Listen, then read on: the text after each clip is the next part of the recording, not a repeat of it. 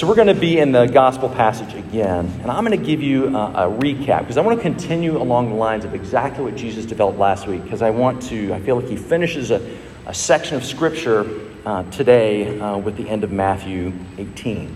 So I want us to linger there a bit, but let me give you a brief recap just to refresh your memory. So last week, there's two parts to Matthew 18, 15 to 20. First part, here's the rule of life for a healthy Christian community. Here's how we deal with sin. Somebody sins, you confront them. If that doesn't work, and I'm going to give you the very, very bullet points, obviously. If that doesn't work, you bring 1 to 2 others from that community, from the discipling community, not just anybody. So you deal with it head on. You act out of love for that person's interest. That's why you confront them. And why do you do that? Well, Jesus describes sin as dangerous. It hurts individuals, it hurts the community. So it's actually something you're trying to do this out of care for this other person.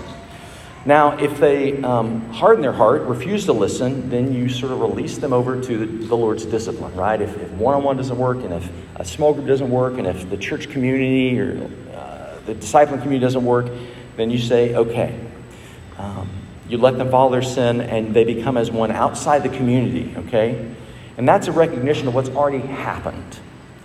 Because of their own actions, that fellowship's already been broken, So that's already a broken thing. So this is not, this is sort of recognizing what is. It's not motivated by personal vendettas. It's not about bad blood. I'm going to stick it to so-and-so. It's not about retaliation. It is hope for restoration, redemption. So you give them over to the Lord. Say, if this is what you want, this is not what we want for you, but all right. That's part 1. Part 2, 18 to 20. Jesus gets into how spiritual authority works in the church. Interesting turn. But he talks about the binding and the loosing. Remember all that language? So binding, what are the things that are forbidden in the community? What are the things that are not good for the community? It gets into loosing. What are the things that are permitted? That's what that whole binding, loosing things is all talking about. What's befitting of the discipling community and what isn't? So Jesus equips them and empowers these shepherd leaders, he's talking to the disciples, with spiritual authority to make those decisions and act and govern on behalf of the community. So is it about church discipline? Yes, but it's not all about that. I think there's a larger issue at work there of healthy, the healthy practice of spiritual authority as it relates to the well-being and health of the church, the discipling community. And Jesus promises, and I love how it ends, he's going to be with them. He's going to abide with them. These shepherd leaders, as they govern and guide, Jesus is going to be with them. Emmanuel, God with us. And our 3 takeaways that I gave you, we're almost done with our recap here, that I think that passage beckoned us to was 1 for courage. So not to avoid conflict, not to sidestep sin, but to deal with it boldly. Second piece was love, The reason we confront a brother or sister is because we want what's best for them. We're acting in their interest. It's doing the hard labor of love. And we do all the necessary internal work that we need to do beforehand so that we don't, in talking to them, add our sin to theirs, And lastly, I think this is it might be the linchpin, I don't know, humility. So we come in humility. That ground is level at the foot of Jesus, foot of the cross. Kind of that, but for the grace of God, go I. It's that whole attitude. So nobody's better than anybody. We're all talking at eye level. That was Matthew 18, 15 through 20. As for Matthew 18, 21 through 35, today, Jesus just talked about how we deal with sin in a healthy communal way. And then he just talked about the healthy and necessary use of spiritual authority. He pivots and he talks about forgiveness. Now, I got to tell you, if you don't get anything, well, I hope you get more than this. What a wise and brilliant move on Jesus' part, that this would be the next thing that he would deal with after this talk of sin and discipline and spiritual authority and all that stuff. The necessity of forgiveness. And that comes in the form of a question, and it comes from Peter, which makes sense. Peter often is the spokesperson or the most vocal or what have you. So he asked Jesus, Jesus, what if a brother or sister sins against me and I forgive him or her? Up to 7 times, right? Let's make an observation here. We're not talking about sin in general. This time it is personal. It's against you, So someone is sinning against you. So this question Peter's asking actually has been answered and discussed. Prominent rabbis of his day said their answer was not more than 3. So 3, 1, 2, and 3, that was prudent. Anything after that, you're kind of on your own. 3 strikes and you're out. So Peter is really being magnanimous here with saying, Jesus, 7 times, and maybe he was expecting an attaboy, good job, I don't know. 7 times, that's a generous thing based off Jewish culture of that time. And you know Jesus' reply. I say to you, not 7, but 77, or some of your translations say 70 times 7. And he's riffing off the Old Testament, as he often does, Genesis 4:24. Now, when he says this, you need to cue all the disciples' jaws hitting the floor. Bam. That number would have made your head spin. Peter's was already incredibly generous, and Jesus just puts it through the roof. We've gone from 3 to 7 to 70 or 70 times 7, 77 or 490, whatever it is. Now, I want to be clear. Jesus isn't being literal here. That's not the point. He's not asking you to count it up. What he's doing is giving a very impossible exaggeration and a really absurd number. Totally absurd. He's asking us to forgive without keeping track. That's the point. Because if we are keeping a ledger of who sinned against us, we're probably not forgiving folks. That's what Jesus is getting at. So he's admonishing us to forgive very abundantly and frequently, as God has done with us. This is to be a normative Christian practice. But better to paint it with pictures. Pictures better than words. So Jesus does that. Tells them a parable. It's like this. And this has been called the parable of the unmerciful servant or the unforgiving servant. So I love this. It gives them some handles for it. Here's what this looks like, guys. The kingdom of heaven is like this. Let's unpack this. So a king calls his servant or slave to settle up accounts. Okay? Servants or slaves, that's the translation. Either translation is fine. Both connotations give you what you need to know. These folks lived under the authority of a master or king, often in their own households. They could rise to high positions of authority and gain a lot of trust within that household. Now, Jesus isn't endorsing, nor is he commenting on the practice of slavery here. It was a very common reality in the ancient Near East. It looked very different than it has in the U.S., but it was a reality. He's using this as an example because folks understand what he's talking about. Okay? He's not endorsing it. He's just saying it's like this. He's observing things as they are. Okay? So the king calls the servant, time to settle up accounts. This fellow owed the king 10,000 talents, which to us means nothing. But again, to the audience or disciples, the jaw hits the floor again. A talent is the largest form of currency in that day and age. So I think the largest bill in the U.S. is, 10 grand for a bill. So he's saying the highest unit of currency, and he's combining that with 10,000, which again, we go, well, so what? What does that mean? That's the highest Greek numeral. So literally, if you take him literally, this is 150,000 years worth of income. Okay? Get the picture? 150,000 years. This is an idiomatic way of saying, literally, a man owed somebody $1 billion or $1 zillion. That's what Jesus is getting us. So you kind of get the picture, right? This is a crushing, staggering, oppressive debt. It's as large as the debt of probably some small countries. He can't pay it. He cannot pay it. So the king decides to sell himself, his family, and to try to earn back his money that way. Again, another common practice, not unusual to do this. The servant begs for more time. Have patience with me, I'll pay you back. I just need more time, right? Now guys, with this astronomically high figure, $1 billion, $1 jillion, $1 zillion, that's a promise he cannot keep. Totally impossible, totally unrealistic. Nobody's ever going to be able to pay back this debt. That's Jesus' point. But he still promises to. I think the disciples or the original audience would have been like, dude, there's no way you can pay that back. That's impossible. Impossible. It's too big. So there's that. There's a lot of shock and awe in this parable, if you haven't noticed. And it continues. It keeps going and going. Then the king does something rather tremendous and rather scandalous and marvelous. He doesn't give him what he begged for. Doesn't do that.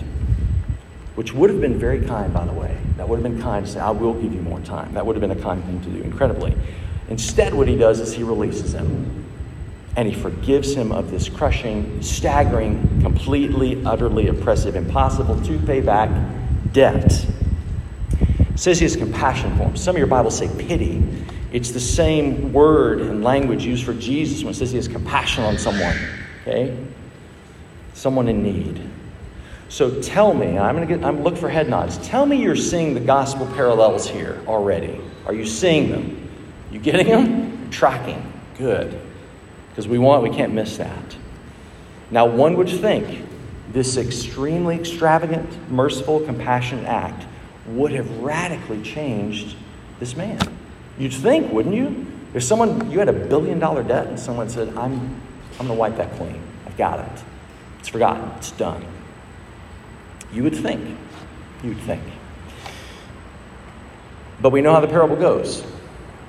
And here's how it goes. So this servant or slave, now freed from that crushing, staggering, oppressive, impossible to pay back $1 billion debt, he finds a fellow servant or slave, probably one in authority under him with how the text reads. This person owes him about 3 or 4 months' wages. That's about the equivalent there. Now that's not insignificant. Get this. Until you realize it's 1/600,000th of what he owed the king.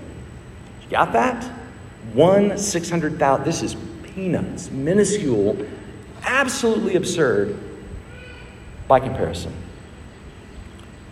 His fellow servant pleads, I need more time. Please give me more time and I'll repay you. And actually, that's a reasonable request and one that he can actually fulfill.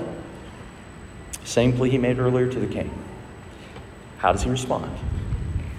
Chokes the guy, and he has him thrown into prison. So he's violent with him, and he's merciless. Merciless. Now, he does exercise his rights by jailing him and his fellow servant, right? He does have the right to do that. But think of this. This is a dude he's in the same position of servitude as him. Okay? This is someone who understands it and who is in debt, just like he was. I mean, talk about a misuse of rights. Guess what? Bad news travels fast. It gets back to the king. King hears about it. He summons that original servant who he forgave. And he says, you wicked servant, I forgave you all of that debt. Shouldn't you have had mercy as I had mercy on you? And he has him delivered to the jailers until he should pay all his debt.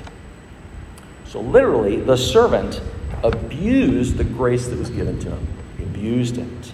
He poured out cruelty on someone else. He carried forward none of the mercy, none of the compassion that the king showed to him. Which tells me he didn't understand it in the first place. So the king reverts to what he chose not to do initially, and could have. He hands him over to the jailers until the debt's paid. And I got to be really honest. It makes me a little squeamish, and it makes other translators squeamish too. Jailers is not the most accurate word there. Tortures actually is. It's more accurate to the tone and the meaning.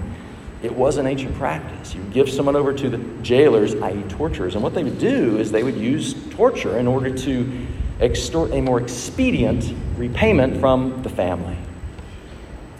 Okay? That's heavy duty. And as if that wasn't heavy duty enough, here's how it ends. Here's Jesus' here end of the lesson. It's a very chilling and weighty pronouncement. Verse 35. So also my heavenly Father will do to every one of you if you don't forgive your brother or sister from your heart. I mean, that should land like a lead balloon in your heart. This is not a one-off statement that we can brush off or go, well, Jesus was just being... It's echoed. He echoes the same exact thing in the Lord's Prayer section earlier in Matthew 16. So Jesus gets eschatological here. While God is generous beyond compare, he apparently doesn't forgive the unforgiving. That's scary. Let that sink in for a minute. So for those who abuse and presume upon his kindness, God doesn't seem to suffer fools. If you don't forgive, don't expect it from God, Jesus says. It's that Matthew 7, 1-2 idea. When it comes to forgiveness, the measure you use against someone is how God's going to measure it back to you. So this is a very unflinching picture of someone who never understood forgiveness or grace in the first place. But when you do forgive, Jesus says it must be from where? Right there. It's got to come from the heart. Meaning, this isn't just, hey, from your emotions. No, deep place in you. Deep place of identity and who you are. He's saying, guess what, folks? You can't go through the motions. You got to do that internal work and offer forgiveness. And it's got to be offered freely. It's got to be offered without reluctance. And it's got to be offered without the entitlement as the injured party. So we need to be not only ready to forgive, but I think eager to forgive. Now, I don't know about you. I mean, if you really read this parable blow by blow, I get vertigo. I mean, it's like a roller coaster. It begins with, it's got so much drama, right? It's got shock and awe. It's got the crushing debt and the plight of the servant. It's got that unexpected, undeserved, and absurd generosity of the king. And then it's got the servant abusing that gift and abusing a fellow servant. And then it has this very tragic ending. The ending reads like a cautionary tale or a morality play. It does tell us that God is quite serious about forgiveness. We know that, but it's good to be reminded of it. He's more serious about forgiveness than we are. Unless we forget, Jesus is still describing what the discipling community should look like. That still applies to all this section I'm talking about. The parable began with, the kingdom of heaven is like. Well, we are to embody and to be the kingdom of heaven on earth. That's the church's job, to be the body of Christ, hands and feet in the world. We are to be renowned and actually eternally marked by forgiveness. We're to be extravagant in this. We're to be known as people who are people of forgiveness. But you know the difficulties with that as well as I do. Sadly, we Christians are more often known for killing our own wounded and refusing to forgive our enemies outside the church. So I think this is something that grieves God and brings about his righteous anger. I think it stirs up much in the heart of God. I'm going to give you my own parable. Is that okay? Again, a picture's worth 1,000 words. So hopefully I'll paint a good picture with these words. I'm going to give you a parable in film about what forgiveness looks like. Okay? The kingdom of heaven is like this. It is like the movie The Mission. Who's seen The Mission before? 1986. I saw it when I was in youth group, and it left an indelible impression on me. Still with me to this day. I'll tell you a little bit about it. The story is about the 18th century in South America, Jesuit missionaries. And they're in these remote jungles in like Argentina or Paraguay, somewhere in there. And they're on a small mission, founding a mission to the Guarani people. Okay? That's the setup. Two main characters you need to know. First one is Father Gabriel. Brilliant performance by Jeremy Irons. He is the priest who founds the mission to the Guarani people. He's a protagonist in the film, and he's wise, he's very gentle, he's very humble and brave, in a very quiet, steadfast way. He's that personality. Enter the antagonist, Rodrigo Mendoza, played by Robert De Niro, brilliantly. He's a mercenary. He's a slave trader of the Guarani people. So he sells them as slaves. That's how he makes his living. Now, a little backstory. In an unrelated turn of events, Mendoza ends up killing his younger brother. And in his regret, he sinks into a very deep and very dark depression. Okay? Can't get past it. Father Gabriel, remember him, reaches out to him and suggests he undertake penance for his sin. Yeah, Jesuit, Roman Catholic, you get that. Let's do penance. So, Rodrigo takes it on. I will do penance. And he does it with vigor. He stubbornly seeks to punish himself for all of his sins and for his crime. So he does his best to hurt himself and punish himself and make it count and make it hurt. Here's what that penance looks like. Okay, so here's where the picture really begins. So, he's going to return to the Guarani mission with Father Gabriel. And here's how he's going to do it. He drags a massive bundle of armor and weaponry behind him, tied to a rope. Massive, heavy. These are the symbols of his violent sin, right? These are the symbols of his slaving past. He's dragging them behind him. dragging him up rocky crags and steep, treacherous paths and all that. And the struggle is mighty and profound. Watching him go, he will not give it up. He will not give up. He is going to punish himself and earn his penance. He is going to pay for his sins if it kills him. And then this happens. He reaches the village, the Guarani people. Okay? He's the very place, the very people that he sold into slavery. They recognize him. They know who he is. They know this is the enemy. This is the person who persecuted us. But after some tense moments, here's what happens. Some Guarani men, they come out and they cut off that bundle from his back. They cut it off and they push it down a waterfall. They set him free, literally. And Rodrigo, former slaver, is actually embraced by them. And he just weeps and weeps. And you can see there are initially it's tears of remorse and tears of regret and tears of deep sadness. And eventually they turn into tears of joy and divine relief. Finally. And Rodrigo, the antagonist, becomes Rodrigo, the protagonist. He's changed by that forgiveness. I mean, that scene, I still remember as a maybe 16, 17-year-old seeing that, and it just marked me. I thought, that's what forgiveness must be like. And it is. The kingdom of heaven is like that. So go rent the mission. Watch it. God's forgiveness is offered freely, extravagantly.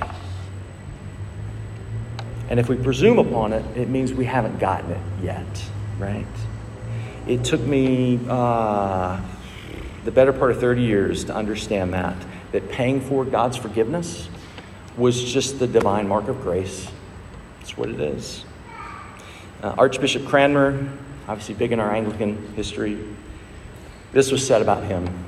It said, if you did him an injury, he was sure to become your friend. That's who I want to be when I grow up. That's who I want to be.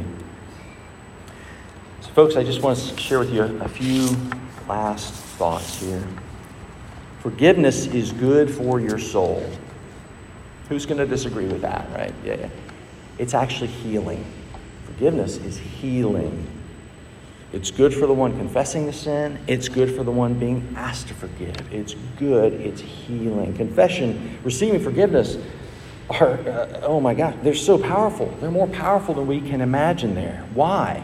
Because when you harbor resentment, when you nurture your hurt, when you refuse to let go of your woundedness, you are enslaved.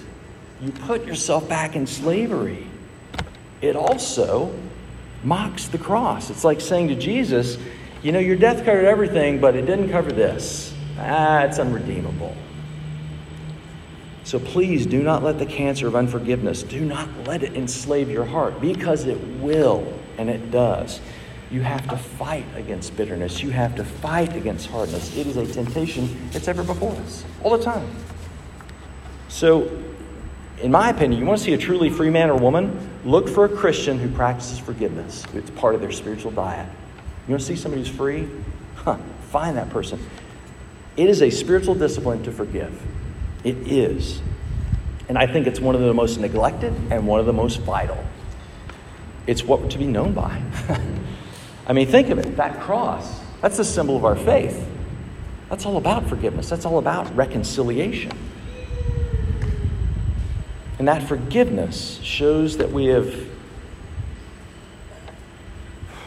I don't want to say understood because that's not deep enough. It shows that God's grace has made it into our heart. That we've been marked by God's kindness such that we begin to extend that to our brothers and sisters around us. So Jesus' answer to Peter's question, how much should I forgive, is to point him to the extravagant forgiveness of God, the unfathomable love of God for us. So let's close here. I told you forgiveness is healing. James 5:16. Confess your sins to each other. Pray for each other so that you might be healed. Okay? Forgiveness is healing. Why walk around wounded when you don't have to anymore?